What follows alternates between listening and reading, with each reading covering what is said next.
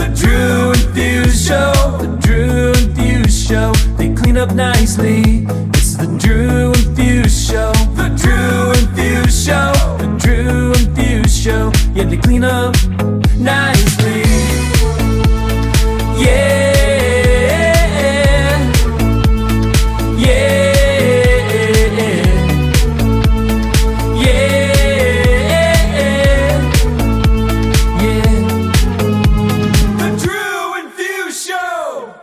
Yo, what is up? Daft Punk's in the building. How's it going? I got a question for you real quick. So it's been a week since our last episode. Have you thought of the taste of water yet and how to describe it? As Victor put it, it's wet. It's wet. Man, tasty. All right. You know what? We are still not sponsored by Liquid Death, sparkling mountain water straight from the Alps.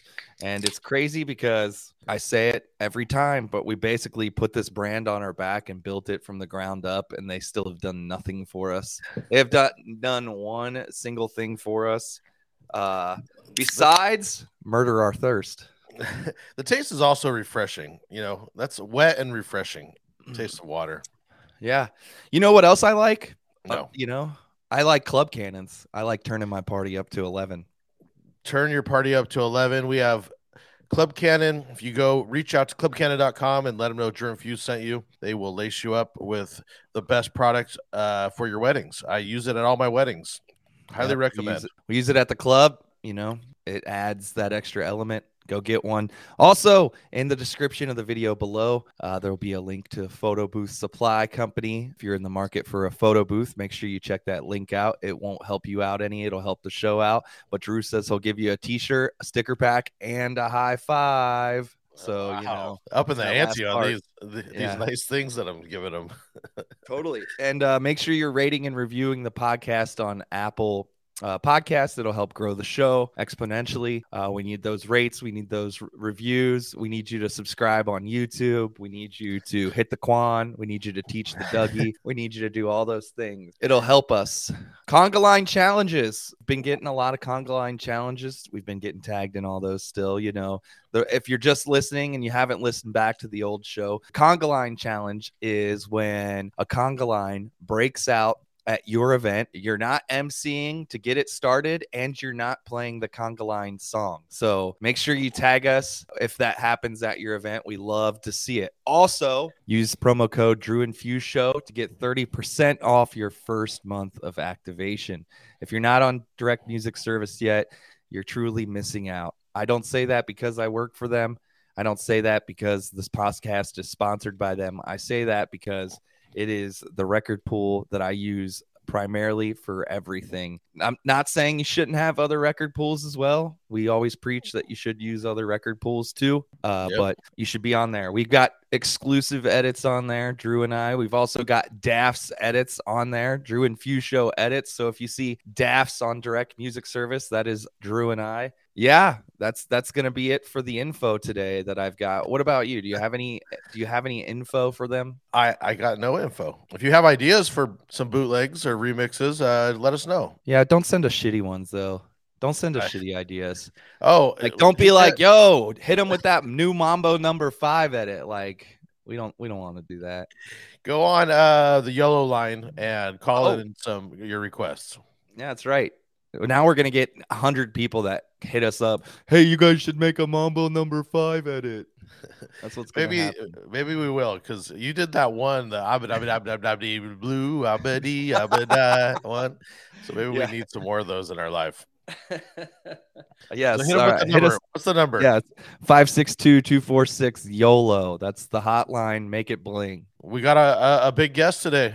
Let's read this bio. Read the bio. All right, let me read the bio here for you guys. He's a great guest. He has been in the game for over 20 years. Interesting fact, he was a b-boy for D-Light. Groove is in the heart. You know, we'll talk about that later, but one of my top songs, you know, we all have these eras where songs like come into our lives, and that song still is like one of my favorite songs. He was also a part of the group Defined Print, where their single my library was used by ESPN X Games. He's held residencies all over, including a residency in Las Vegas at the Mandalay Bay. He's in the DC area now, and he's the official DJ for the Washington Nationals, DC United, and the Washington Spirit. Please help us welcome Stylist Chris. Yo. Hey. What up? What up? Thank you. What up? Humbling intro. Yeah. Thanks for taking the time to be here with us today. We appreciate it. We know you're a busy guy. I'm really happy to talk to fellow nerd DJs, and it's perfect to just kind of talk about this stuff and then go run and DJ. I feel like it's fuel in that sense, when you get to kind of nerd out with your buds about music and your perspective in life, and then you go to a party, you can hopefully take all the positive stuff you were talking about and put it right into action, which is why we do this, right? Yeah. You got a busy weekend this weekend? I do. I'm doing today. I'm doing a charity at the Four Seasons, big charity event that they put on personally. So they're a big client of mine here. So I'm putting down on that with them, and then I'm doing a kind of fun wedding tomorrow at Union Station, which is the train station here in DC. And you can actually rent out rooms in it or rent out areas of it. And they can do some pretty amazing events inside. It's a beautiful building and right by the Capitol.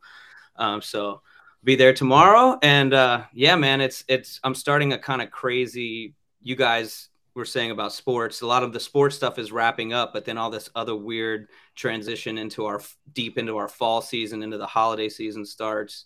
And, we all try to find the juggle, the balance to make it all work. Is your December big on corporate events? Yeah.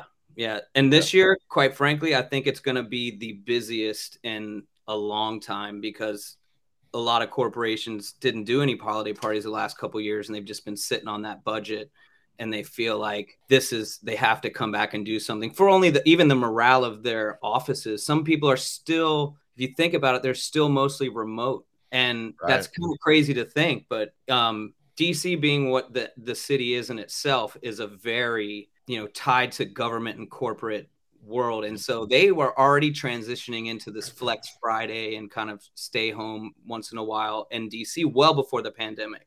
But then this just went to another level. And I think a lot of companies are going to try to use their holiday party to get people back together. So I've never seen this many bookings prior. And you guys probably know too, with holiday season, the bookings start coming in after Halloween passes. It's like it's exactly when it comes in. As my December's already full, but I was just thinking, man, I haven't really got my calls yet for the rest of the month.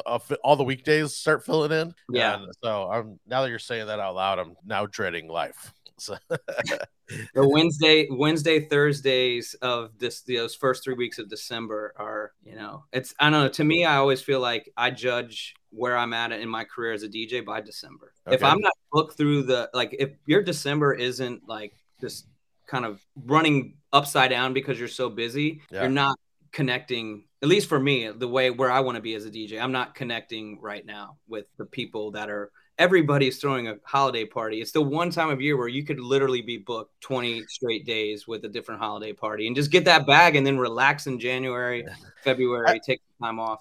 I think it depends a little bit on where you live, though, just where the corporates are, because I do agree with you, but I judge that off my October, because my October is my nuttiest month of life. And so maybe the last couple holidays just haven't been that good. So maybe they haven't been off. Yeah. Nobody did them. Most of it was still in bad form to have a holiday party last year, and especially in 2020. No way. Yeah. So this is the first year that people are like, okay, we can do this again. Yeah. So, and you're right. It is very much about where you live. Yes, definitely. I don't do as many corporate and mobile type stuff, but even November and December for me is always busy with just all kinds of random stuff pops up. You know, we have private parties at the bar for work party, and it's super busy always. Like if I look at the numbers for my year, it's always like November and December are always busier, even money wise, just than the rest of the year for me. Are you still mostly in the clubs and bars? Yeah. Yeah. So you don't do a lot of weddings or private events or corporate events? Only a couple a year usually. Are you on the promotion side too? Are you like kind of facilitating the whole thing, doing your own flyers and really like your own branding? And yes and no. So to kind of, I'm sure everybody that listens is sick of hearing my story, but I'm trying to hear it. No, I know. That maybe not know wants to know. We want to know. So pre-pandemic, I worked for one company in town, and they owned like 13 bars. Coming out of it, I work for another company. It's a friend of mine. He owns a club and then a bar, and then I play Friday nights at the bar and Saturday nights at the club. And pre-pandemic, I was like 5 and 6 nights a week, and now I just basically do Friday, Saturday, Sunday, and it's awesome. You know, I do a lot more stuff for DMS now. I still do stuff for the App Fit Radio. We're opening a third location here soon. Well, I shouldn't say soon. In the next 6 months, I'll have a lot to do with that. So that's kind of what I'm transitioning to. I've done some wedding stuff, and I have done a lot of weddings over the years. It's just kills my soul every time I do them. It's just, I don't know how else to say it other than like, it's just not for me. I don't enjoy it. I love the money that comes with it. It's not for me. Totally understand that. So I've just shifted and I'm going a different direction to, you know, to make the ends meet and try to level up each year. You know, that's all I always try to do is beat the prior year. Yeah. And, you know, I think what is interesting, and DJs of a certain age are really the first generation to start at a certain point in their career and actually get to like midlife and still be doing it. And well, so you might get to a point where you have drank yourself into oblivion, partied so hard, you look like you're 70, you hit 40 and you're like, no one wants you to DJ at their clubs anymore because you're out of touch or whatever. And like, now you're like, what am I going to do with my life? I'm basically going to be an insurance salesman or something because I've lost any chance at anything. Or you've started at this point and you were like, hey, this is great, and I want to figure out how to sustain this in a logical profession. And DJing as a profession is not very old. It's a baby as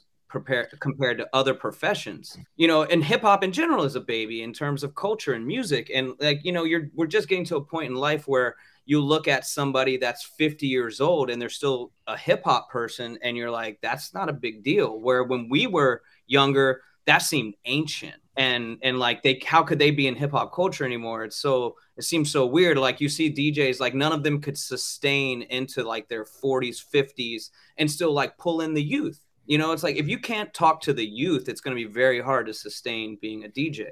But when you balance that with figuring out other ways to stay in the music, make edits, consult, do all these different projects, then you can do whatever your actual DJ gigs are and still find joy in them, find passion in them, find the way to like be your best every night. You know, I always tell a young DJ, if you have a pit in your stomach dreading to go to that gig, that needs to be the last night you do that gig. Yeah, it's great advice. Regardless of the money, it could be your most successful gig that pays you the most. I guarantee you it's hindering you, and it's going to, in the long term, be a deterrent to your path and your career and your mental state. And I've always taught myself that is like, there's no gig worth feeling like miserable to show up to it. DJing should be about joy and happiness and providing that to other people. And you cannot fake that. I don't care. We'll try. It'll translate. It'll definitely translate over to the audience that you're dreading being there and you hate your life. So I even noticed like myself, you know, now that I'm only doing the minimum stuff on the weekends. Before it used to be like I'd get to Friday and the bar would be half full and I'd be like, whatever, I'm just fucking off, you know, doing whatever in there. But now I'm like trying my hardest to like keep it going and like, you know, because I'm still like happy to be there now. So I think just it's great for my mental state to be just doing that. Like 3 gigs a week is like the sweet spot. I think I agree. You know, any more is like too much. And I think any less is kind of like you're not doing enough. So then you start to feel the FOMO. I think that's what we all go through when you're at that. I think all of us as successful DJs have had those points in our life where we're 5-6 nights a week DJing all the time.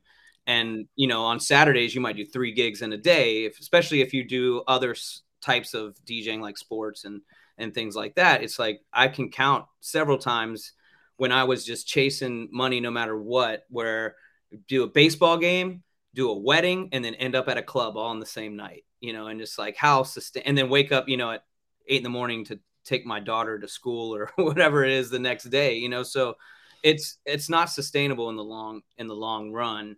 And we're not going to be able to keep yourself in a point of being the best DJ you can be artistically and professionally if you're thin. And I think, again, being that DJing is a younger profession and all of us are kind of to a point figuring it out as we go along and how to make it work.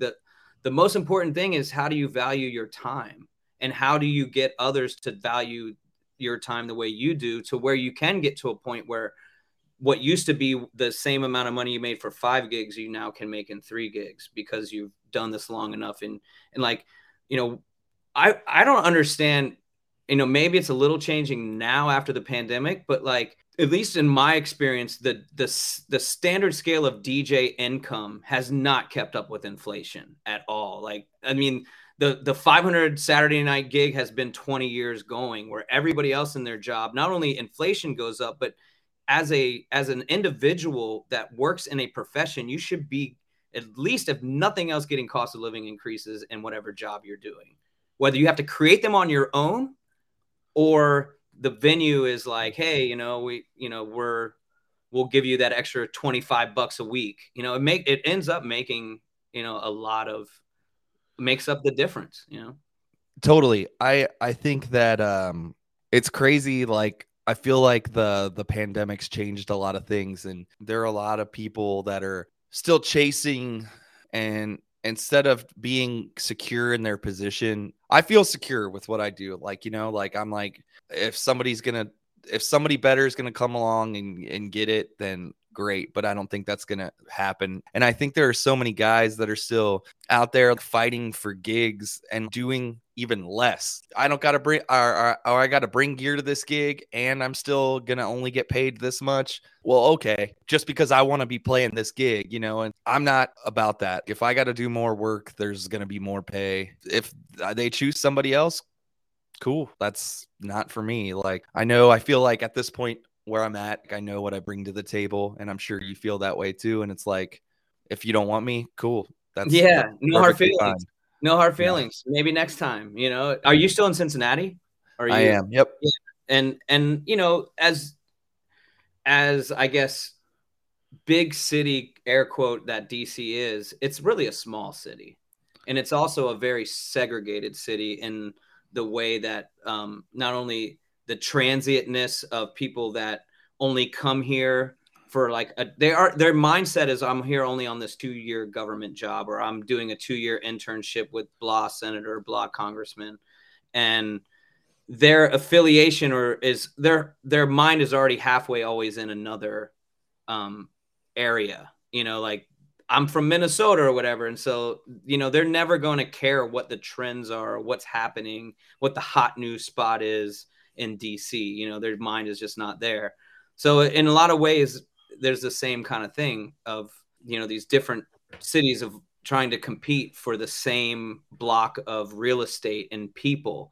And you can feel the changes. Like when college is in town in DC, it's wild.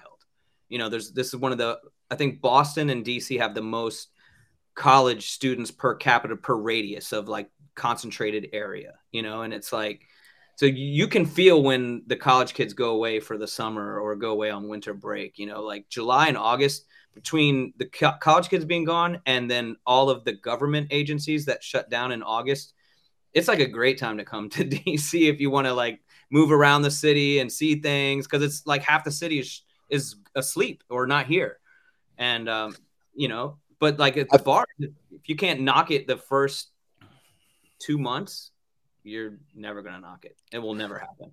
Totally. My brother actually lives in the DC area, so I'm kind of familiar with DC. I've probably been up there just as much as I've been anywhere else. You know, I don't want to say vacation because it's not a vacation really when I go up there, but That's good. Yeah, no. Next time you come through, man, if you want to come play at a spot, it'd be fun. Heist is as we're on this podcast, Heist is opening up in a couple weeks, and that's like one of the kind of DJ spots that's always been known to be, one of the most fun. You never know like who's going to be in there. It's very small and intimate. And I played a spot up there way it's probably been like 8 or 9 years at this point, but it was called Lima.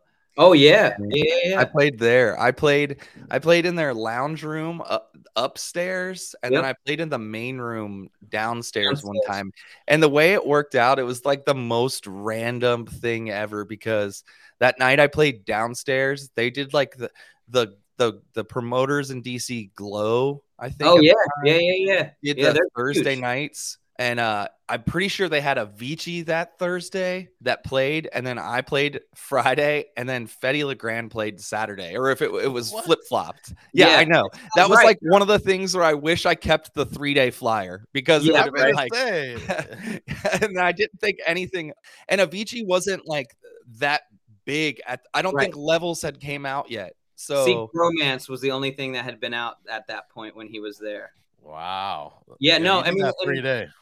Well, and that's the thing, like with DC in general, the positives of all this transientness and these quick arrivals is fashion or culture or food. It all is influenced in these random ways of this movement, of this like new generational Silk Road, so to speak, of how people move in and out of DC. And in the late mid 90s, this place was on fire with like the rave scene and the hip hop scene and go-go and like West Indian reggae and like there was something for everybody here, and it was all moving fast. And those guys, the Glow guy like Pete and Antonis, those guys were throwing kind of more European house parties back in the mid 90s, where I was throwing basement warehouse style hip hop house drum and bass. There'd be a drum and bass room, there'd be a hip hop room with like breakers and freestylers, and then there was a house room / speed garage room with Armand Van Helden and like that whole sound of the mid late 90s. And there you would have all these like rave kids, hip hop kids, club kids all in one spot. And then that we always looked at them as the more like, it was like the college kids, the AU students that were driving Lamborghinis and shit, like when they're 20 years old. And they were a combination of like a lot of the European kids and the Middle Eastern kids and the college kids. And they started bringing all these, I mean, they were the first people to bring Tiesto to America. They were on the forefront of all of it from the beginning. And they own, they went up into the Echo Stage was what they, ascended to. And I think I don't even know if they're still partners. And I think like one of the big companies snatched it up, but like they started Echo Stage and all these venues. And, saying when you were like Avicii to me, to Fetty Legrand, it's like, it sounds completely on par. That's exactly what they would do. They would bring these DJs to town that you're like, wow, I can't believe that. I remember when they had that David Guetta way before David Guetta was David Guetta, it's like, or going to see David Guetta play at Fur when they did a party there. And it's like a 2,500 person club on like a Tuesday night till 4 a.m. And he was actually like rocking the shit, like well before the super fame. So yeah, the night I played upstairs there in like their lounge, Anthony Italia was playing on like the main club in the basement there. Dude, that was a pretty cool room, that basement club that was like small. Sound was bumping too. Yeah, it was pretty neat. Yeah. It was fun to play there. DC's such a like like you kind of already said, just a melting pot of a city. So you get a lot of different whatever, and I just felt like those nights that I played there, like I could really hit a lot of different stuff, and people were enjoying it. It will expose the weakness of a DJ, DC. it will lift up a DJ that can figure out any crowd at any point. I think that's why like the Vegas guys will always do well when they come to DC, because it's the same thing. Like you don't know what you're going to get on any given night, and you have to work with whatever's in front of you and figure them out and have the range to go in so many directions. And, you know, you could play the same club every Saturday night in DC, and sometimes the crowd could be totally different, and you might skew one direction or another depending on who's there. And like, you know, so some guys will come to town and completely not figure it out. And then other guys will come and then they'll figure it out and they'll have so much fun doing it. They'll be like, hey, can I come back? You know, when can I get back? Yeah, totally. Well, with that being said, that's kind of getting into some of our questions we have for you, and we got a rapid fire segment. I'm gonna play this segment video, and then we're gonna get started with some rapid fire questions that usually don't end up being so rapid fire. So here we go. Hey, this is the King of Pop, Michael Jackson. Drew and Fuse, let's talk questions. In fact, let's do some rapid fire. Now, I know these rapid fires aren't always so rapid fire, and that is okay by me. I got nothing but time. Now, let's look at the man in the mirror and get started.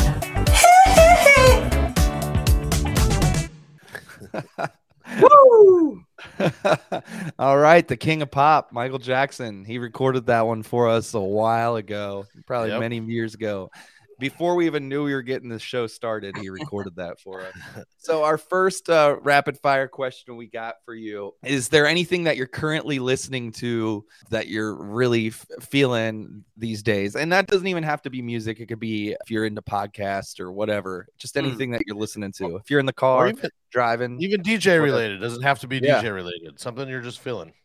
I feel like right now, what I'm feeling, I go through these kind of seasons, and I've just been on just a jazz kick of late, just jazz all day in the car. It's very calming. It's also, you know, my daughter goes to Duke Ellington School of the Arts here in DC. She's a freshman.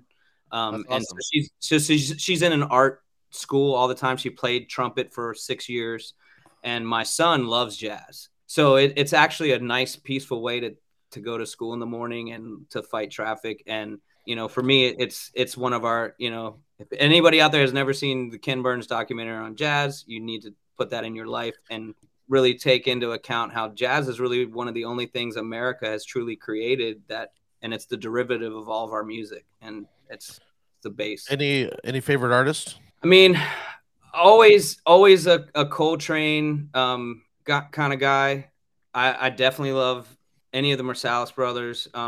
Younger guy that's amazing to me is Joey Alexander. He might be like 14 years old right now, but he's already been on the stage since he was like 9. And when I mean savant, like we're talking like Mozart kind of savant of music, but for jazz. And yeah, I love certainly some of the newer guys too.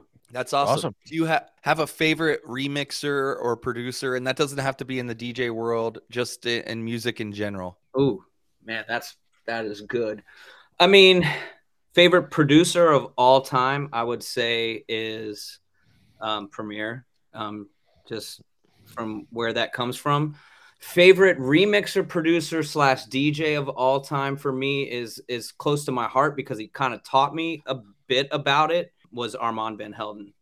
You know, when I was in New York as a young kid, you know, I was fortunate that Armand's also a B-boy. He's a B-boy at heart. And we would go to Sound Factory Bar on Wednesday nights, Little Louie, Kenny Dope, and all the Strictly Rhythm Underground Network, Barbara Tucker, all those amazing dancers and early house DJs. And that was just like the meeting point every Wednesday, which is also why I've always done my own personal parties on Wednesday because of how much that party affected me.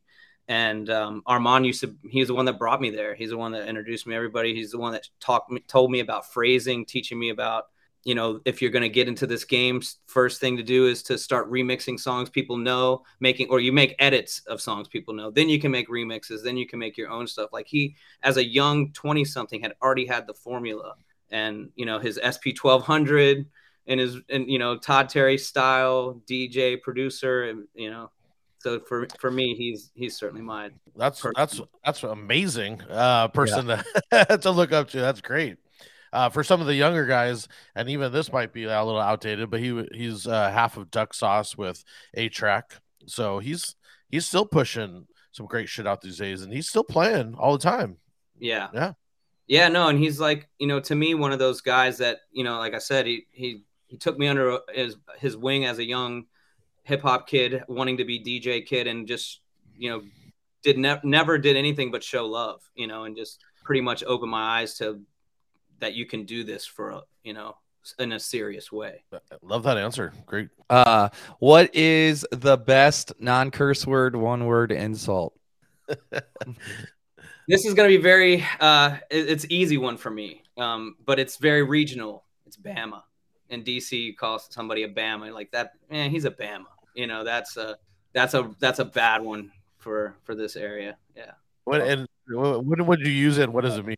Yeah. Can you use it? It's any of it, all of it. It's like saying shit. It's like you can use it for 40 different things, but like, that Bama's always late. Like that Bama never pays me back on time. That like it's always it's. We have not had that. That's amazing. I love that. Well, this is a very DC, like this started for me, at least when I remember in, elementary school. It's it came around. It's been, and it has stayed in the DC culture for, 30 years now at this point, I guess, whatever that is. What is a DC area go-to food spot that you could really only get in that area? I mean, the obvious choice would be Ben's Chili Bowl. And if you've never been to Ben's Chili Bowl, when you come to DC, you have to come to Ben's Chili Bowl, because not only is it Black-owned, operated, and Mama Ali is still here with us. Ben passed away a few years ago, but it's family run. And during the MLK riots, I think Fuse is battling you with his Skyline Chili cup right there.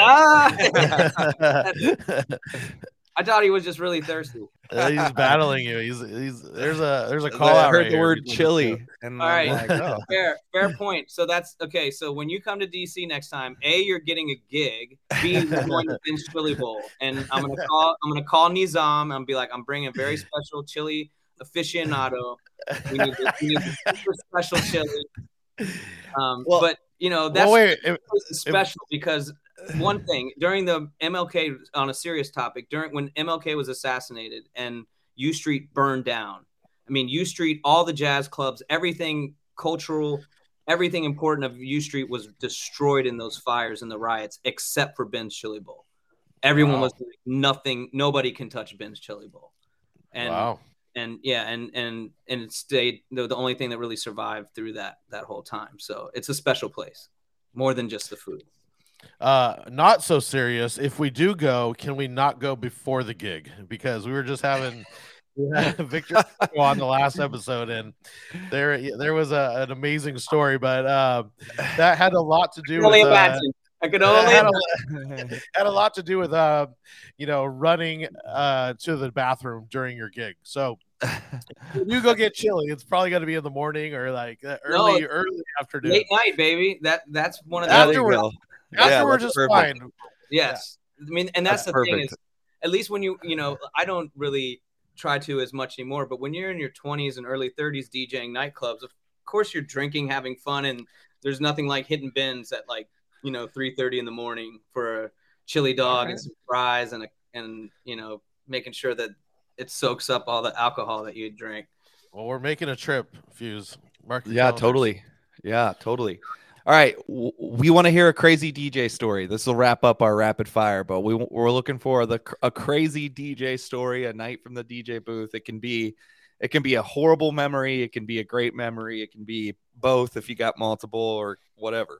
I mean, so many years I've been doing this, and this could go 1,000 different directions, but I'll say one that I think is a very interesting one for me, and it's one of the most difficult things I've ever had to do in my life, and it was it very much became a rock or a pillar of what I know that I can put myself through. But my best friend committed suicide in front of me. If you guys want to really think Wow. about that for a second. Sorry to go that route, but it's real.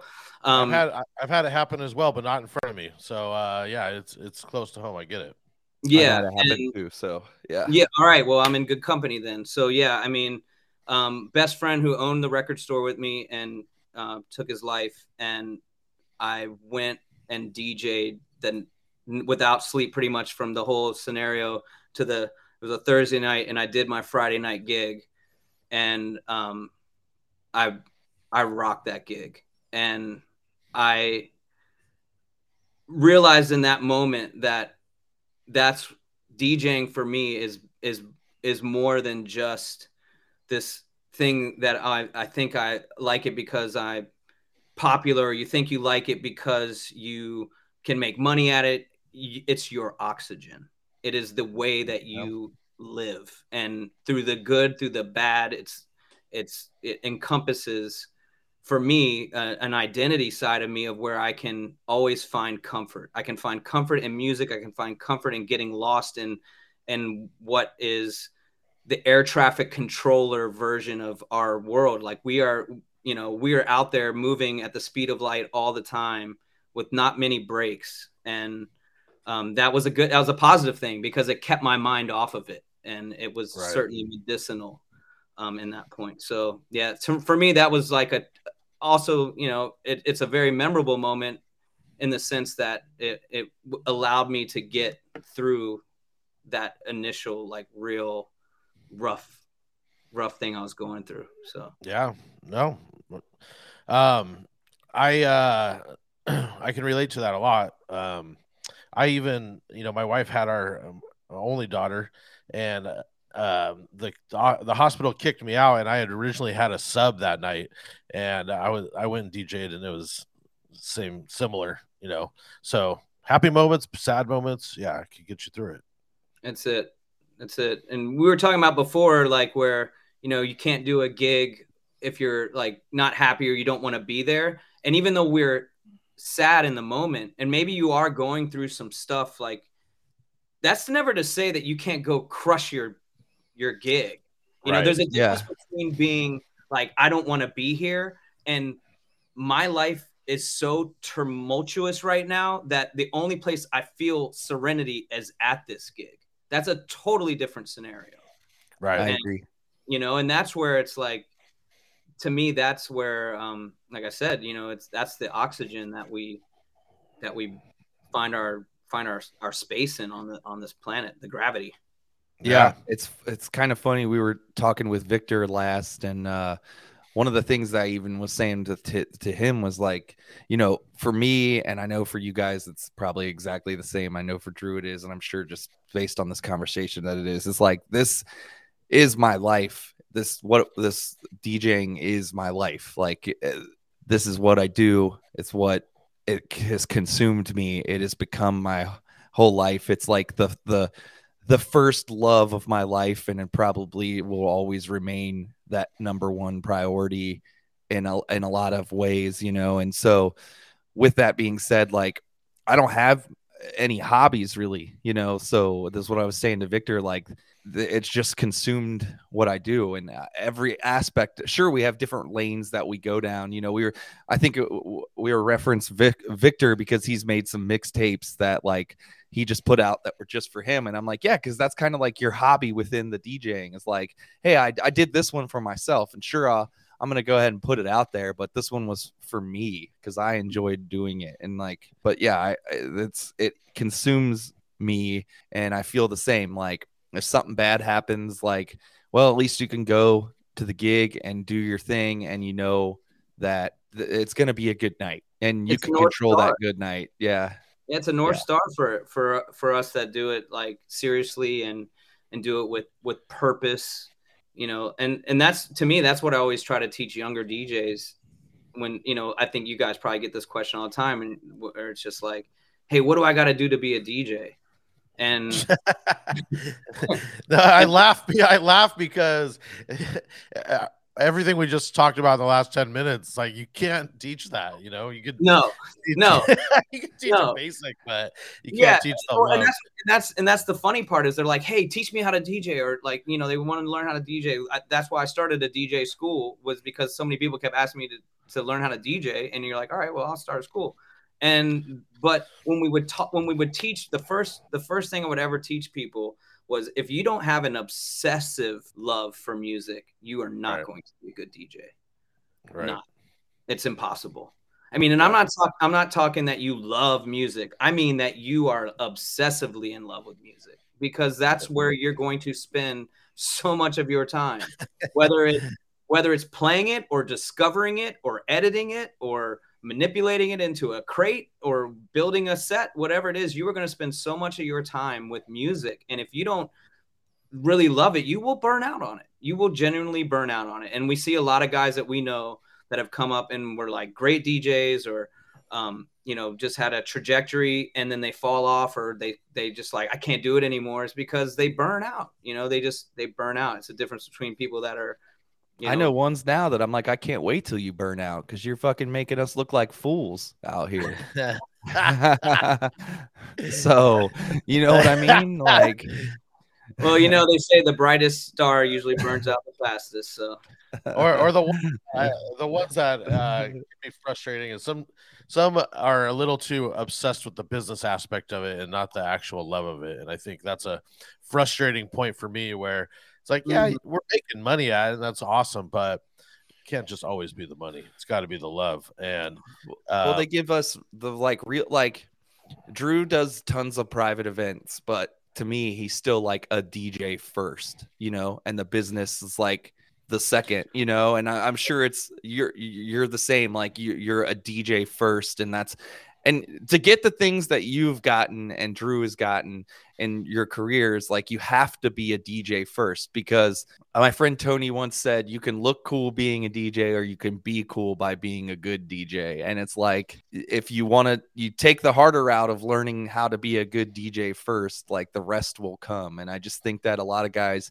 try to skip that step, and then it shows big time. And yeah, I mean, and I'm kind of tired of it.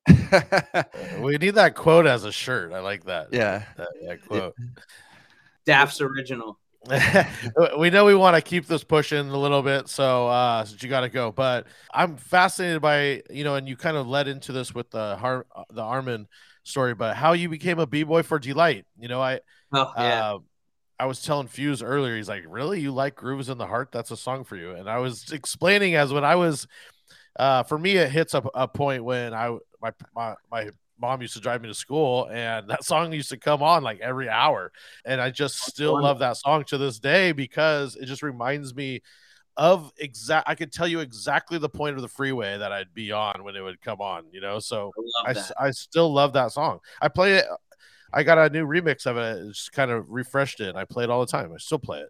I mean, at the essence, it's Herbie Hancock. So it's like another person I like to listen to a lot in jazz. And you know, that song in itself is one of those songs where if you were around when it came out, you know exactly where you were, you know exactly what the clothes were in style at the time. You can smell like the cafeteria at school when that song comes on. It's like, that's where music is powerful and amazing, is if the songs that affect you like that, you can transport to wherever that time was in an instant. You can pretty much, like, all the sensories open up to that. And there's not too many things in life that can do that, you know? And I feel like for me, in that discovery was more like just being in the right place at the right time, doing the right thing, and very fortunate and dumb luck to a degree. But as I was telling you guys, like, when I pretty much started going to clubs as a 15-year-old, sneaking into clubs, and mostly you would sneak into like the big clubs in DC where they had like already an 18 and up night. And so you could kind of fake it. And as long as they knew they never caught you drinking, they would just be like, whatever. And when you're a dancer, a b-boy, you get a little bit of attention. So like some of the security guards would start to know who you are. Next thing you know, they introduce you to like one of the promoters or managers. And I was 16 years old getting you know, like $2 a flyer for how many flyers I could get people to come to the club, and like rolling up in my mom's caravan. If she knew where it was parked, Wow. oh Lord, oh my God. You know, you're like packing like 10 of your friends into her caravan, parking it in Southeast DC, and like the cut, paying the homeless dude $20 to beg that he doesn't have somebody break into your car. And then you're like rolling into this club like 20 deep, like, yeah, we're here, like a bunch of freaking juniors in high school, like walking into a club like we owned it. It was so stupid.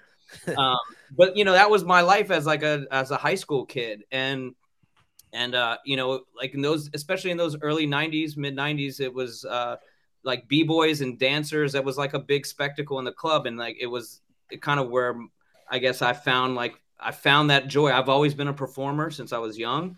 I was always in theater. I was always on stage. And so that was just like another element for me. I grew up with hip hop. I didn't grow up as a DJ or a MC or a you know, dancer or a graffiti. It was just like, that's hip hop, and you had to do it all. And if you couldn't do it all, you weren't hip hop.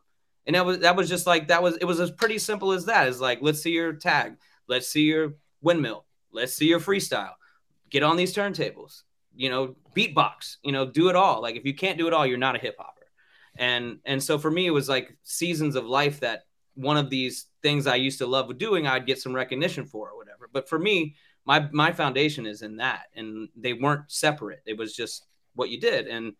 And to flash it forward a little bit, I started doing these bus trips where I would hook up with different promoters in New York or in the rave scene, and you'd organize a bus trip.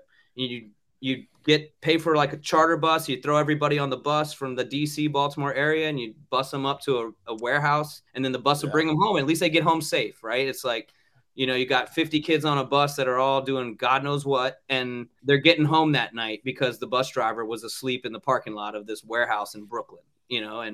And so I was at one of these events, and I got a tap on my shoulder, and I turned around, it's Lady Miss Kier. And she was like, hey, I like watching you dance, and I'm going to put together a video of like a whole bunch of cool dancers, and you want to be in it? And I was like, yeah, it sounds fun. And I gave her my beeper number, you know, throw her my beeper number. Like, yeah, hit me on the box. And then she hit me up and was like, hey, Dimitri's coming to Baltimore, and he's playing this rave, and do you want to film? Just like, I just want to film dancing around with you and stuff. I was like, yeah, it sounds fun. And so like, she had her film company come, and like, we were just dancing and having fun. And then that's all it was. And it was like, peace, see you later. I didn't think anything of it. I was like, cool, that was fun. I'm like 17 or 18 years old at this point. So to me, it was just like, you're just geeking out that you're this really hot 30-year-old woman who's like, wants to dance. And you're like, yeah, that's cool.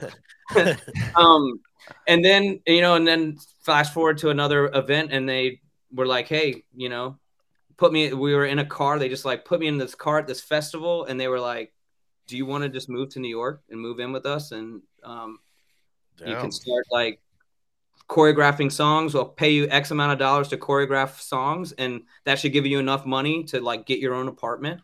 And she was always flat, like straight up from day one with me of like, you're not going to be rich. I can give you some money to get started. Then you're going to have to find a job, because we're not going to go on tour for a while, and you're going to have to work, and you're going to have to live. And I can't really afford to pay you to rehearse. But then once we get on tour, I'll pay you right. And everything she said, she did to the T. She taught me so much about the business side of being an artist. And like I said, it was just really fortunate, really in the right place, the right time, and just kind of progressive steps. And of course, you know, at the time it was like, there was never a question of whether I was going to do it. It was like, of course I'm going to do it, you know, and that was always my goal in life anyway, was I wanted to live in New York, you know. So is there any video of this now, or? Yeah, man, you can Google a lot of YouTube videos of like early Moonrise festivals and stuff. The video. So obviously I wasn't on tour with him during Grooves in the Heart tour, because I was still in high school at that point. Like, but I was on the Dewdrops in the Garden tour, which is the third album tour, and we did a video.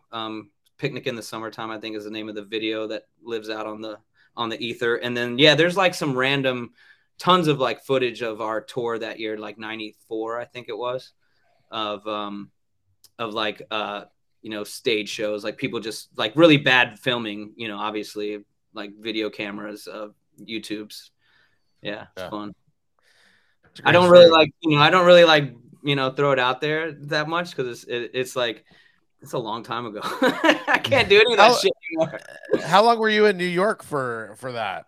Like 2 years or so. Like, I moved up and then we practiced. I mean, we practiced and put together our show for about 8 months, as they were working on the album, and then we went out on the road and then we toured for like a year or something like that. And then Are you wearing like sunglasses in this video? no, I don't think so. I was a dancer. I mean, I pop up in time to time. If you're looking at the Picnic in the Summertime video, I'm wearing like a Russian hockey jersey. Okay, I see it. I'm looking at it now. That's amazing. Funny story about that song. It had Roy Ayers. The original version of it had Roy Ayers sample "Everybody Loves the Sunshine" in it, and the label wouldn't let him clear it. And so then they got Ani, who was the DJ on that show. His dad was a jazz musician. They rented a Fender Rhodes and had his dad come in and replay shit. And that one just ended up on the record, which is dope. That's crazy. That's wild. One of the things we wanted to talk to you about is some new tech. If you're cool with that, I can play a segment video. We could talk some new technology that you love. Hey, C3PO here. Drew and Fuse, I hear you love technology. What are some new gadgets you guys love? Oh no, R2, stop being so foolish. Let's hear about your new tech. Time to go. Master Luke needs me. Now that's amazing. That's amazing. Wow. It's so bad. It's so good. It's amazing. That was fantastic. Yeah. So any new tech that you're loving right now, it could be anything, any technology that you're into right now. I'm loving the Serato Beta. Obviously, I've been putting that thing to use, not in public, but there's a lot of ways you can put that to use. Quite frankly, I've been taking tons of like Iron Maiden and metal and taking out the vocals and just having badass instrumental heavy metal songs to use I also DJ for NASCAR. So I've been putting together, this week is the championship in Phoenix. And so we've been putting together like beds of things for the driver intros and for segments, and like just creating instrumentals of Rage Against the Machine that you never had before, and just different stuff. That tech has been so fun to use. I have a question. What computer are you using? Because I do have some friends that mentioned they only had 8 gigs of RAM and their computer was having issues with it. What's your specs on this, and are you having any kind of crashing or success with it? This is great. So I guess this is also another part of the tech. DJs. Go to the Apple Store. If you are a legitimate business and you actually are a business person that DJs and have the ability to show that to them, there's no point to ever buy another computer ever again. You just go to Apple, you set up a business account, and you lease your computer. I am leasing Really? 2021 M1 MacBook Pro. The specs on this are, let's see. You got to tell us the pricing on this too, because we gotta go the specs for, okay, so it does. It does have a business account, but it does have a 4 terabyte solid state in it. It has 64 gigabytes of RAM. Right. Oh my God. And it is the highest model that they put out. I think the Incredible Hulk. I get it. Yeah, it's a beast. The 2021 model. Yeah, the 2020. He opens it and it turns green and it rips out of its shell. The battery life on this thing is unbelievable. Oh, I have one and it's just game changing. Yeah, we both are on M1s. Yeah, and the 4 terabyte. I think all in, including the Apple Care, was like $5,800 or something. Right. I pay $143 a month on a 3-year lease. At which at the end of that lease, you can buy it out in one lump sum. You can give it back to them and get the newest one and just restart, or you can keep going for one more year and then it's yours. You just keep paying your $143 a month for another 12 months and then it's yours. And it's cheaper than my cell phone at this point. But you can't get it earlier than that. I mean, it's amazing. I'm not You don't questioning your even thought need all process. this. I'm asking. I'm a nerd where I want to get a new computer every 2 years. Well, you could do that. You just have to pay a little bit more. Gotcha. And do a 2-year lease. It's just like a car. I will never buy a car again, and I'll never buy a computer again. I lease both, and it's just, to me, it's a line item on that you just have to account for in life. And for us as DJs, you cannot not have. It's so dangerous to not have the biggest and best computer, and 2 of them. While we're talking about this, I want to give a shout out to one of our listeners, DJ Sickness. He listens all the time. He went out and he's buying an M1 because he listens and he heard Drew and I preaching about it so much. And so if you guys don't think it's affordable to buy one, you can do the lease option here, or he's buying a refurbished one off of this. I think it's eBay. He's buying it from Mac Apples, which they have 100% feedback on eBay, 100% positive feedback. He's getting a 2020 M1 chip with 16 gigs of RAM and a terabyte solid state drive for $1,049. I mean, if you're a DJ and this is something, if you're a working DJ and you work every weekend, you need to go out, and there's no excuse for your fucking shit to be crashing these days. No. And to your point, if you're calling yourself a professional, you have to have professional grade gear. And, and that's not to say that you can't find a Windows machine, because I know a couple guys that use like some really high intensity gaming machines, and those are probably more powerful than the MacBook. It's just the other side of what happens with PCs that makes me nervous. With their crash rate is a little higher than a MacBook, and the internet and all that stuff that goes into that side of it. So for me, I'm just always a Mac guy, but there's no excuse to not equip yourself with these tools when your whole entire lifeblood is based on the computer. And, I do a lot of outdoor gigs, and the M1's mandatory for that. It's not even a question.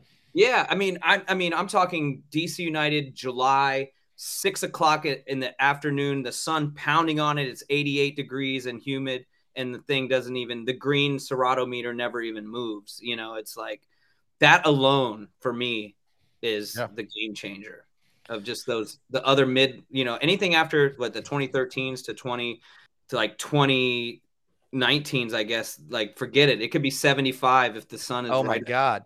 I had an old 20, it was like one of the first touch bars that came out. I had a 15-inch, and I had to carry around in my backpack. I would have to carry around a gallon plastic bag, because if I did anything that was outside, I'd have to go get ice, put it in the bag, and then set my computer on it, because it would just be done. I would always keep a gallon bag, or a gallon like Ziploc bag, in my DJ bag, because it wouldn't even be hot out, and like you're saying, it would just be like shitting out. And well, I didn't know about the leasing thing. I do have a business account, and the business account that I have, if you spend over $5,000 on Apple products, so your phone, whatever, a year, then you start getting discounts on the computer. The computer alone, like this one that I bought, was probably like $3,400. So you're there almost right away. So you're gonna and for me, it's like nobody wants to just fork out $3,000 or $5,000 for computer in one shot. But like if you've been doing your stuff correctly anyway, which it should be, there should be no reason for you not to qualify for the business account and take advantage of. The one I had before this, and it was same as you guys, the Touch Bar of Death one, but I got it in 2017 from them. It was a 2 terabyte solid state 15-inch, and I think I paid $108 a month for it. You're not even that's you're not the even touching anything. Yeah, Moving forward, that's it. Yeah. You've sold me. Leasing is the new thing. We're gonna be preaching that. So that's amazing. So to set up an Apple account, what do you have to Apple Business? What does it technically require? Because I don't have an Apple Business account, Drew. I didn't even know this is something you do. For me to have a business account, all it required was an email. So I have drew@thepeoplesdj.com, and that was it. I'm sure they asked for more, but do you have a bank account that's like a business account? Yeah. You're good then. Like you just show them that it's a business, that you're a legit. They just want to make sure you're a legit business. I mean, it doesn't take much, and you don't have to be an LLC or anything. As long as you're a sole proprietor that actually has a trade name, a business of some sort, which you do, then you can just call up the Apple business email. Usually they'll set you up with somebody local. I'm obviously set up with one here locally, and they're super nice and friendly and will get you sorted out. And basically then it goes to a third party company that handles your finance side. It's like going to a car, going and buying a leasing a car, but then you get it from the dealership, but then it's through a different bank that's you're leased through. It's the same kind of thing. Super friendly, easy. Makes sense. That's awesome. That's something I'm gonna have to check out. I have my laptop. I have this Mac Mini. My Mac Mini, I actually want to upgrade. I want to get it into a M1 here soon. Yeah. I'm hoping to do that in the next month or so. It works fine. Obviously, all Apple computers are tanks, but I always try to have that new when I can. So that's a great tip. That was one of my favorite ones here for a while. Anything left with tech? But that's an awesome one. No, I mean, it's in terms of what I really enjoy using, like equipment wise, that's tech. I have a Rain 1 and I love it. It's been just, for me, I'm a turntable guy at heart and prefer to, like, I'm doing this gig today, I'm taking the turntables out, even if it's a private event. But for the times where you're in a small space or like, when I'm flying to places and you've got to bring gear, you've got to bring a controller or something. I love the density of it, the heaviness of it. And it's the platters. I've got some custom ones. And so now with some of my corporate brands, like with the Nats or with NASCAR, I'm going to make the records for them that really, you can use it to kind of accentuate the look and appeal, which, I always feel a little, I guess, weird when I'm on a controller, because you're like, I'm not a controller DJ, but then you're like, shit, this controller carrying around is kind of nice sometimes. And so to have this, like, and then I don't know if you guys have seen Jazzy Jeff's video where you can modulate and put on the tone arms and turn the Rain 1 into, you can do 45s on it. One of the local guys here, Steve Dubb, we talk about him on the show. He has that, and he's sick. He plays real 45s, and it's so dope. I'm curious. Obviously, the Rain 1 came out first, but why you went with that over not selling it and getting the Pioneer? Great question. Yeah, I mean, I'm not like geared towards one company. I've always had Rain products. Like I started on like a 52 or something, and like in the clubs, like the Rain mixers were prevalent when I first started DJing. I had, of course, a 57. A 62. I have an S. I love my S9. I love the S11.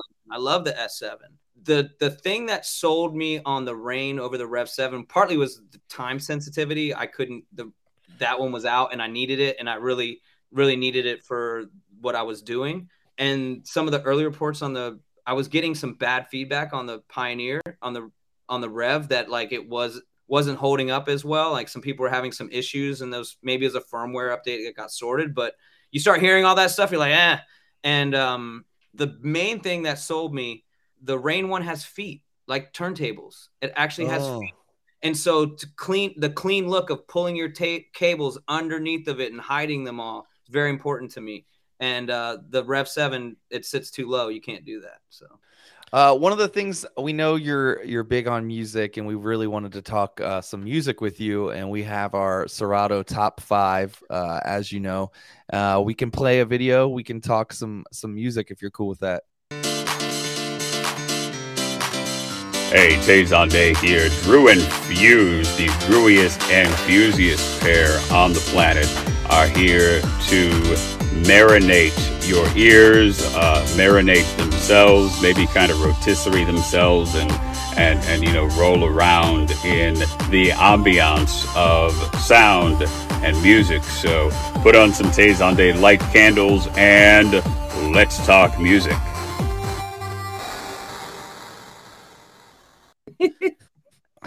Oh my God, when that came out, wow.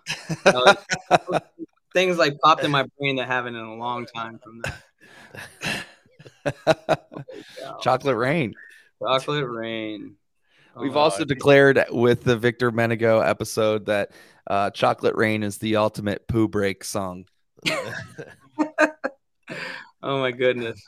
That's Oh, a must listen. So go back if you missed that one. But let's hear about your Serato top 5 and or tracks you're playing or just anything you want to talk about music wise that people should know about. I think I'll give you guys a couple different lanes of music, of just staples that I always feel will probably be here. On the nose, pretty obvious one. If you're ever needing a parachute of a song, it seems to always work. Missy Elliott, Get Your Freak On. It's just like such a jam, and explain parachute of a song because I don't know that I've heard that. If you're struggling, like you're fucking free falling and losing the crowd, like that's a parachute song. I've never heard that, and I love it so much. Yeah, that's a great way of saying that. Yeah, man, you need some parachutes. You always need some standing by, and it's just songs that like pretty much no matter where you're at, like you can reset the room, reset the taste, change the flow, and that song pretty much is one that I always feel like just Timberland, like in his essence of just experimentalism / b-boyism / street and fun, and it's just girl power, all that stuff. Like you're not gonna lose with that song, Yeah, that's a good one. It's a great one. I'm a pretty big kind of disco funk kind of guy. I've done this party for years. That's like a kind of disco boogie Wednesday night kind of it starts with like funk and soul and rare grooves and kind of moves up the tempo in that vein, ends with some like proper deep house, usually is the kind of flow. But for me, like disco specifically, boogie, that sound to me is just like, it's like the same as what, Bach or Mozart, like the compositions of those disco records in that time frame. You're talking like 20, 30 musicians in the studio, like proper orchestras, strings, horns, like just a full composition of song. And so for me, in that vein, Chaka Khan, and it's actually called I Know You, I Live You, and the version that I've been playing recently, usually it's just the original, but I had to look it up. But the Bugs in the Attic did a version of it that's just crazy funky and chopped up, and if you wanted to like take it to like a new school version. But that's one of my most I Know You. That's like one of my most, I think it's a perfect song. It's a beautiful song. Chaka Khan is a queen and just one of the greatest vocalists of our time. And it's just such a jam. Number 3. I love covers. So I got to have at least one cover in there. Covers to me are like how you can really make an interesting dinner party, or like if you're like a DJ that does like cocktail, like you're at a private event, you pretty much this event I'm going to do today, first 2 hours are like a swanky kind of fundraising cocktail music thing. So that could be anything from traditional jazz to like crazy weird covers of things. And so for me, one of my most, I think, powerful covers to play, because what it will get me more gigs from that song, like reoccurring gigs, or people will remember this song more than any song I've ever probably played or in some of my demo videos. But it's Paul Anka doing a cover of Wonderwall, all jazz. Oh, wow. And it is like, wow. So Paul, I have it on vinyl actually somewhere around here, but Paul Anka did a cover album. Yeah, I play that cover album. I always play the Michael Jackson. The Way You Make Me Feel. That's the one I play. Yeah, I play that one a lot. There's a Smell Like Teen Spirit one on there. Yeah. There's great album. Yeah, I mean, and but the Wonderwall, you drop that, and that's exactly the effect I'm going for. Is that it's background music, but it stops people in their tracks because they know it, but they don't, and it's new and it's fresh and familiar all at the same time, and it just touches all the sensories of what you would get you. I'm gonna move that into the crate. I love that. That's a great one for sure. One of my favorites. So we did a classic, like kind of throwback 2000s hip hop. We did a cover. We did a disco.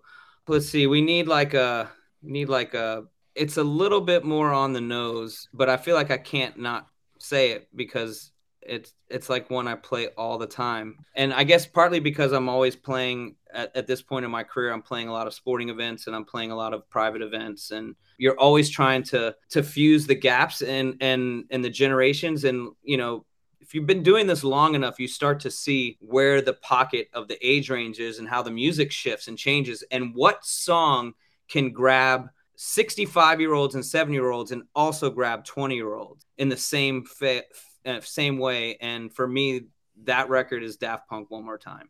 I mean, it's a record that I think you can go 5-6 different directions out of or into from it. It's just such a hub of a record. It's a transition spot where you can land into that spot and travel to any other direction from there. And it's still cool and hip enough that like young people dig it, and like 65-year-olds have heard it or they have a reference point to it. And are you playing the original? Are you playing a remix? Are you playing a short edit of it? Because it has that the I definitely longest never break of yeah. all time. I'm in and out of any song. Yeah. Right. Yeah, I'm definitely in and out of it before that. I tend to most of the time probably play the original, but then there's one edit that I do play. It was an edit of it's DeVille. One More Time into Swedish House Mafia 1. That's a fantastic edit. That was a great edit. And so like at places, and that's another great one where you can play the original. It's the original, and then he allows you. He's done the work for you to take it into like more of a club EDM set. So I definitely played. I used that as one of the. I mean, this was a long time ago at this point, but I remember when it first came out, I used that as 12 o'clock song for New Year's Eve. And the one won the countdown. Yeah, that's awesome. It was big, so it was good. It's a great one, dude. Hell yeah! I have 2 more questions for you before we let you go. One, we actually want to talk about playing for the teams and just kind of how that goes. But you've mentioned this multiple times, and I do a Wednesday night. You're pushing Wednesday nights. Wednesday night is basically almost the night that no one goes out, right? It's the Sunday for nightlife, is how I like to always say it. It's the night everyone stays home. If you work nightlife, you're going to go out Sunday night. You'll definitely stay home Wednesday night because you went out Tuesday, you went out Thursday, you're going to go out Thursday. Mm-hmm. Wednesday is just that. It's impossible. I finally have one right now that I think is the best I've ever been a part of. So I'm curious about your push for this. I just got to know. Oh no, it's great. Okay, so it does backstory on like that was the night that I fell in love with, everything I did, and like as a professional, I guess you could say, as like, okay, I never thought of doing this for a career. I just thought I would always do this, and that's it. And you never, like as a teenager, you're not thinking money or anything. You're just thinking this is what I do. And then you get to like 20 and you're like, oh man, like I got to figure something out with my life, And that's everybody else telling you that. That's not what you're in your mind, because you're in 20 and everyone's going, you're not going to just keep doing this. And you're like, oh, I thought I could. I didn't really, I hadn't planned that far ahead. So exactly. Then it's you fighting that part, and then you get over it and you're like, well, I'm just going to keep doing it because it's great. That's it. Exactly. And like, so for me, that Wednesday Sound Factory bar party was just like the essence of everything I loved about what the culture and the music and DJing. And so when I moved back to DC from New York, my buddies who we started this party with, there was already a really established Friday night party, and there was all the one-off parties on Saturday. So doing like a consistent Saturday party just didn't seem like a smart move. And we wanted to have enough space away from the Friday party because we felt like some of that same crowd would probably, it was like our older friends of ours that did the other party, and we didn't want to be too close to them, but like, so we were trying to be respectful enough to stay away from them. And I was like, well, I love Wednesday, and it just happened. And so we started this Wednesday, and we did that for years and years. And then that's the reason I've always loved Wednesday, is kind of everything you were saying. Nobody goes out that night. So the people that do come out that night really want to be there, and they really are coming to check. That's a good point. And it allows you, if you can build it, they will come kind of mentality. Like, you can make something special out of it. because you don't have to play the weekend music, and you can connect with people on a more emotional scale with your music selections, because you have a little bit more range to do that, so I feel that way on my Wednesday, and I didn't put it that way, but I do feel I'm not really playing any big hits. I got to have a little bit of some transitions in there to tie it all together, but I'm not playing any like real hits, just a vibe. The whole night's a vibe. Yeah. So I connect with you on that. What I'd like to know is maybe if you're okay sharing it, like with that secret to get people to just go, okay, fuck it, I'll go out on Wednesday. I didn't want to, and I know it's a good party, but it's cold tonight. I gotta stay home. Like, how? Maybe it's like maybe it's a shot special. Maybe it's something else. I don't know, but I'm just a little fascinated by that. Yeah, I mean, I think what's always helped me was I'm always a share the love kind of person. Like I don't think I've ever built anything on my own, and I don't feel like I should really take credit for anything on my own. And when I get something, I try to share it with lots of people. And I feel like the way to stay in this game a long time is to never be greedy and to, always show love to people. And I feel like I can relate to certain people or times in my life that if this went to a different direction, we're not even on this podcast together right now. So, and I can look back at those times. So I always try to have like a grateful heart. And so for me, the Wednesday success was by spreading the love and sharing the love, and like bringing in some other DJs, or bringing, like, I was working with, there's a reggae band in the room. They have like a whole their own crowd, and like in this whole other floor. So create like, and like with the Wednesdays, it was hip hop, it was drum and bass, it was house. It wasn't just one thing. There was reasons for people of different walks of life to come under the same roof for the same reason, but maybe on a different tone that they were looking for. So that's great. Yeah, great advice. It's a great night, and I do agree with you. The people that want to go out are there. They're just like, I'm in. Mm-hmm. So yeah. And it's always going to catch, and you'll have lightning in a bottle every once in a while, where like some random Veterans Day, at least in DC, we get these federal holidays all the time. So it's like Veterans Day will be on a Thursday. So Wednesday becomes like a club night, or right. Wednesday, and what I would say too is build your foundation on the Wednesday before Thanksgiving, yeah. Like biggest night. Do your best night, do your best thing, but be you, be like, represent what you want people to see from you following that night, not cater to the fact that you're banging that night. It's the most people you've seen and fall into the trap of, now I have to play like it's a Friday. Give them what you want them to see next week. So take that risk and that leap of faith that the music that you want to show them, you might make 50% of the people be like, man, this DJ, like, I don't feel him. Well, good, get out, like leave, because you're only here because it's a pseudo amateur night anyway. But for the other ones that connect with you and are like, I love this, and they're like, damn, he's here every Wednesday, I'm going to come back. And you're not going to get everybody to come every Wednesday. It's impossible. But if you build enough of a following that you can, modulate who's coming each week and have enough there always to keep it going, then you'll be good. I always connect with dancers. That's my part of my background. So, I'll always have the B-boys coming out and like the house heads and people really want to get lost in music. I don't know if this is for you guys, and maybe, I think three of us share a lot of similar backstories, and just understanding like we're all capable of expressing our emotions and knowing what we've been through and how it resonates and how it moves us forward. But I can't count how many times, especially on that Wednesday, that someone will come up to me at the end of the night and go, I needed this tonight. Like, I'm going through something bad. And like, I got lost in that corner and danced for the last 2 hours and sweated my frustration out. And that's what it's all about. At the end of the day, that's really what it's all about. I love that, dude. Are you still playing drum and bass, or has it evolved over the year?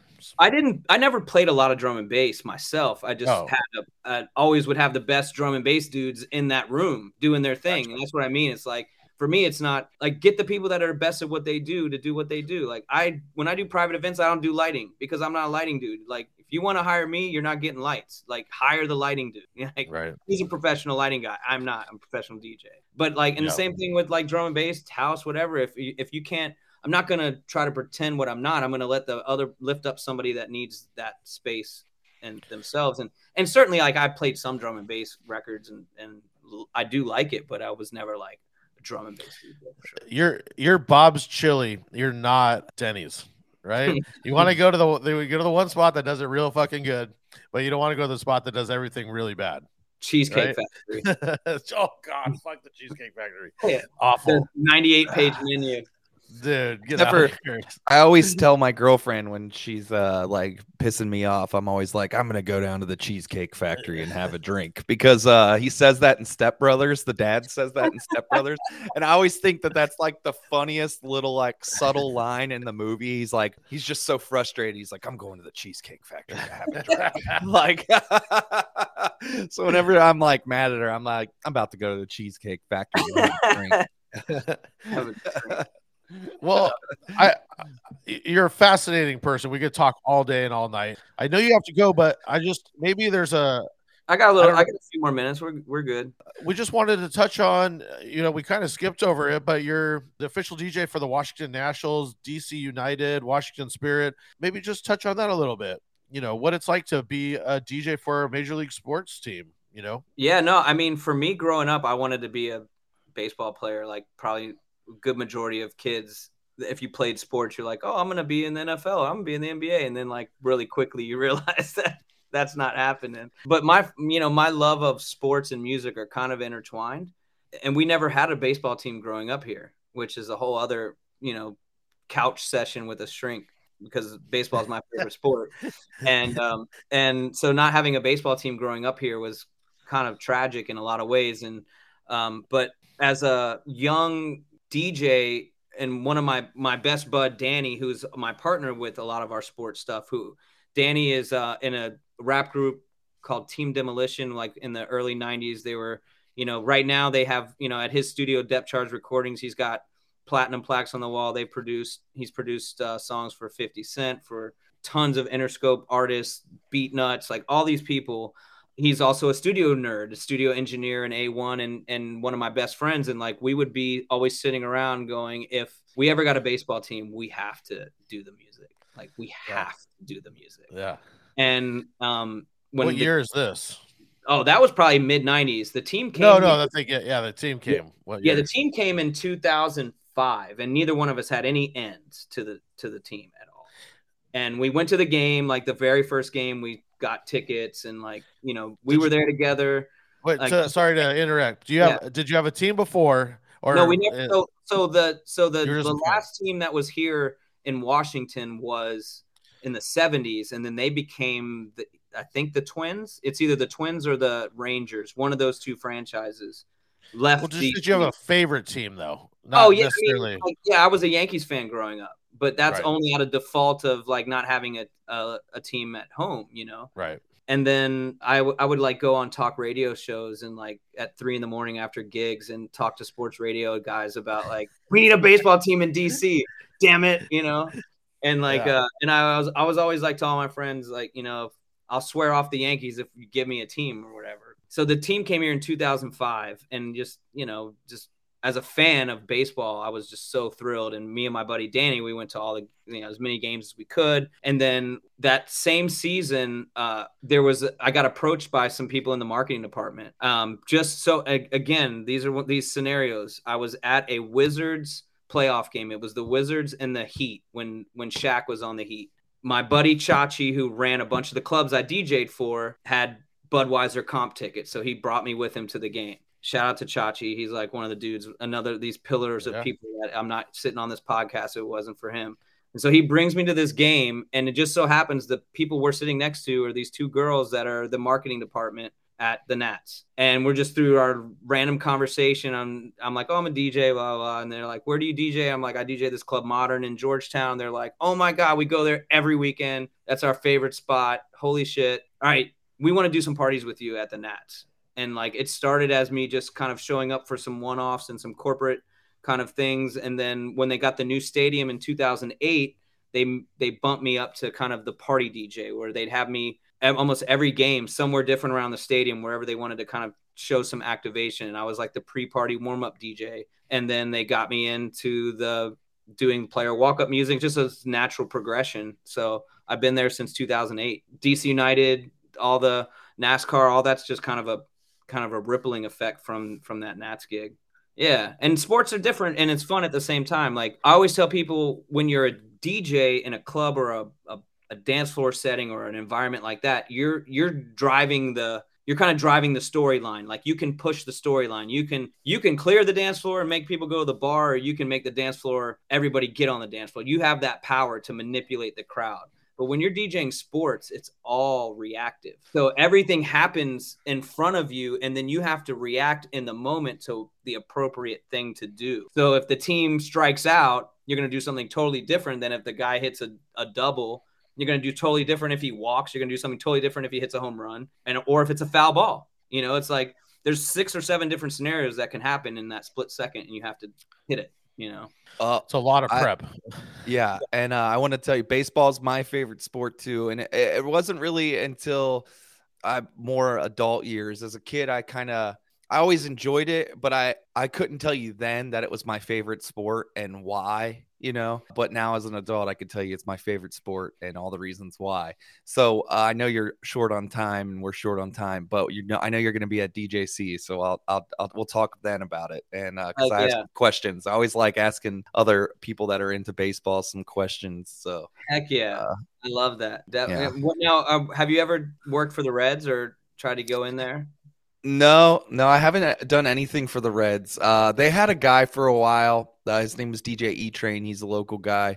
And I don't know if he's still doing stuff for them or not. I had like a small season ticket package for this year, and I only saw him once or twice there this year. And he was just doing like MC stuff between like some of the innings, like, you know, like the fan games and stuff like that.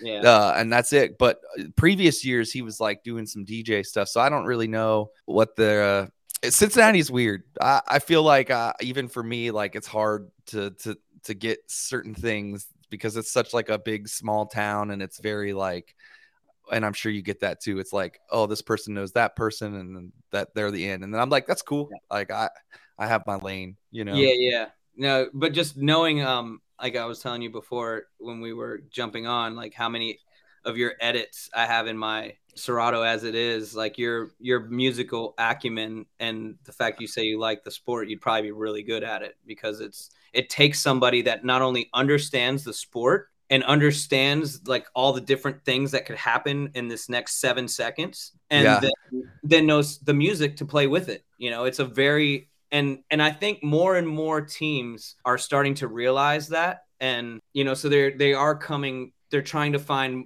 higher level DJs, not just like, you know, more engineer kind of guys that sit there and a producer tells them what to play. They're realizing that if they get the right crew in there, you can get the DJs to really take over and make a great show out of it, because it is skewing more to, and we were the first team to do this because our CEO at the time, she came from the NBA background. And if you've been to an NBA game, music plays constantly. Yeah, it's like more of a party at an NBA game than a baseball game for sure. Right. And her philosophy was there's too many young people coming to these games that can't, if you're not passionate about baseball, you're like, you know, this is cool. We're out drinking, we're talking, but like you need to make it more fun and more interactive and more musical interludes and things like that. So she was really pushing that on us, and she challenged us to create like a new way to do baseball. And we did it. And then all the other teams would start bringing their producers down to see our setup, to see all the different machines we're using, how we're doing it. And like my boss would always be like, I tell everybody that's me in that city, you need to find real DJs that love baseball, you know, and you can do it. So it's changing. You never know. They might look you up. I would love that. I have a random question. For knowing how busy you are, how do you juggle being at all the games on top of your schedule? I'm not at all the games. That's the easy question. There it is. No, okay. Yeah, I mean, Danny and I share the load. He takes the lion's share, and then we have like one other person that will come in. We have a lot of things that we overlap on. So a lot of times DC United games, he'll be the A1 running the board and the TV mix and everything, and I'm the DJ.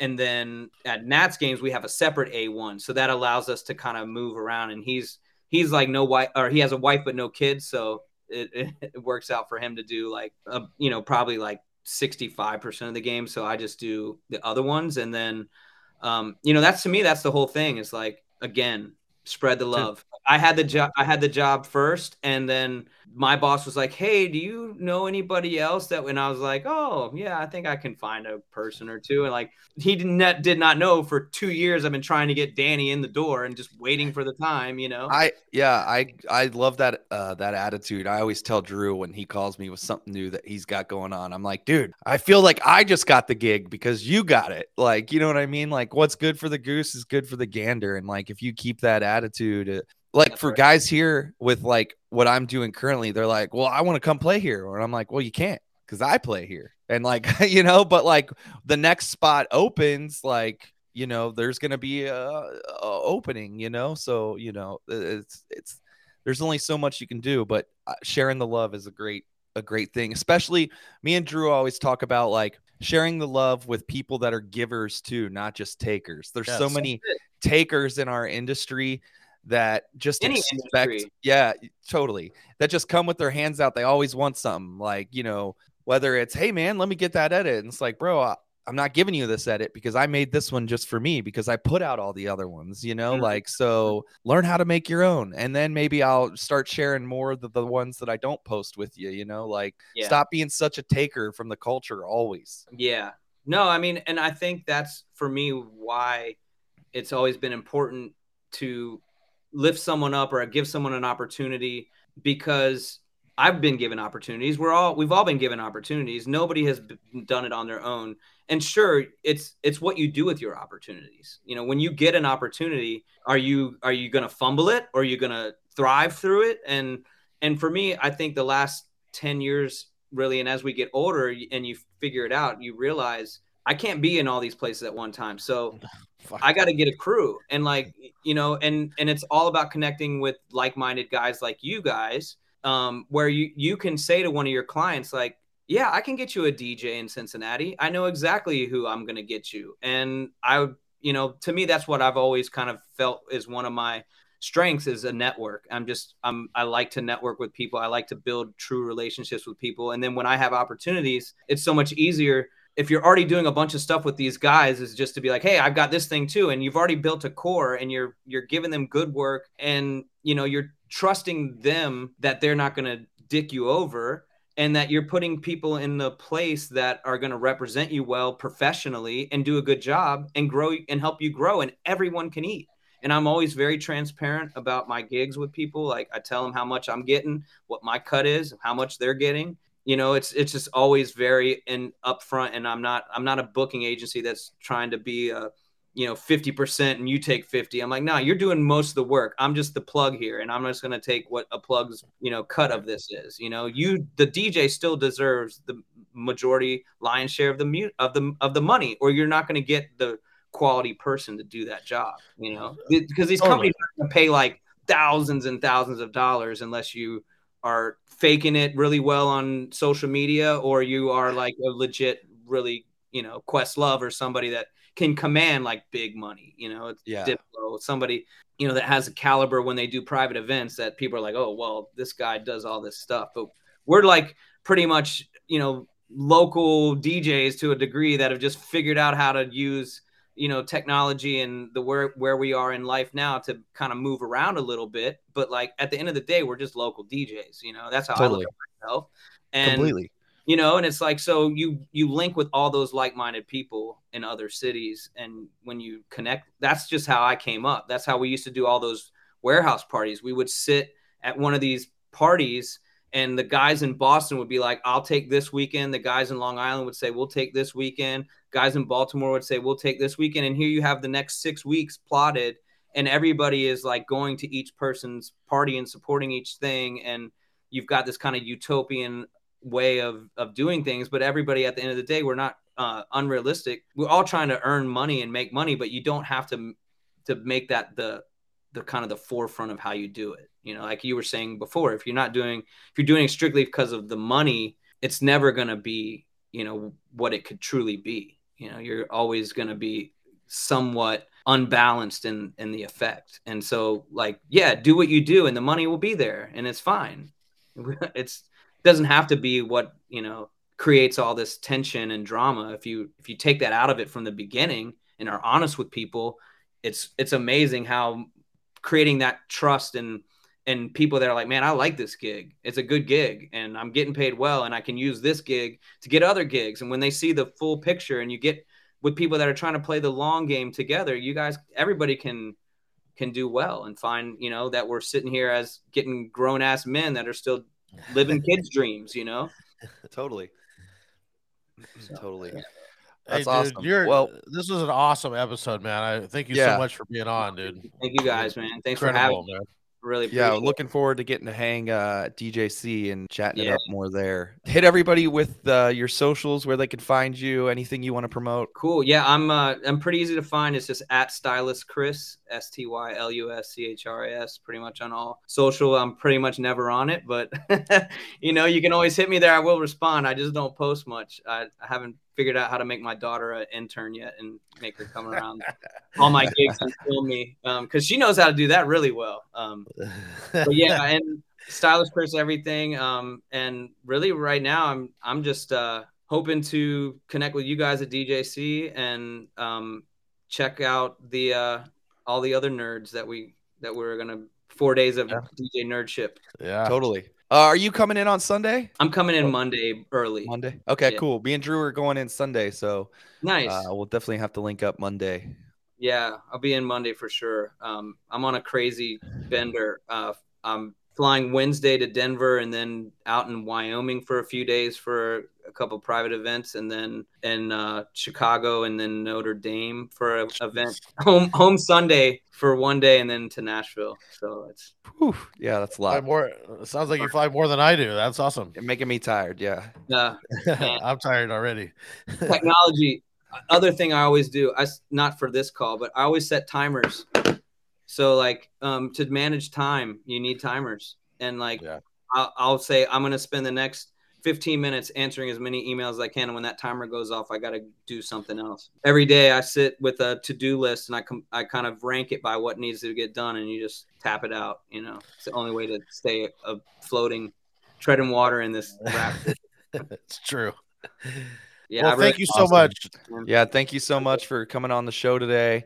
And before we go, guys, make sure you hit that YOLO line, 562-246-YOLO, with any questions, any drunk dials, your favorite guacamole recipe, all that stuff. Also, and I got my Mambo edit number 5. It's the Bad Bunny remix reggaeton version. Oh, there we go. Yeah.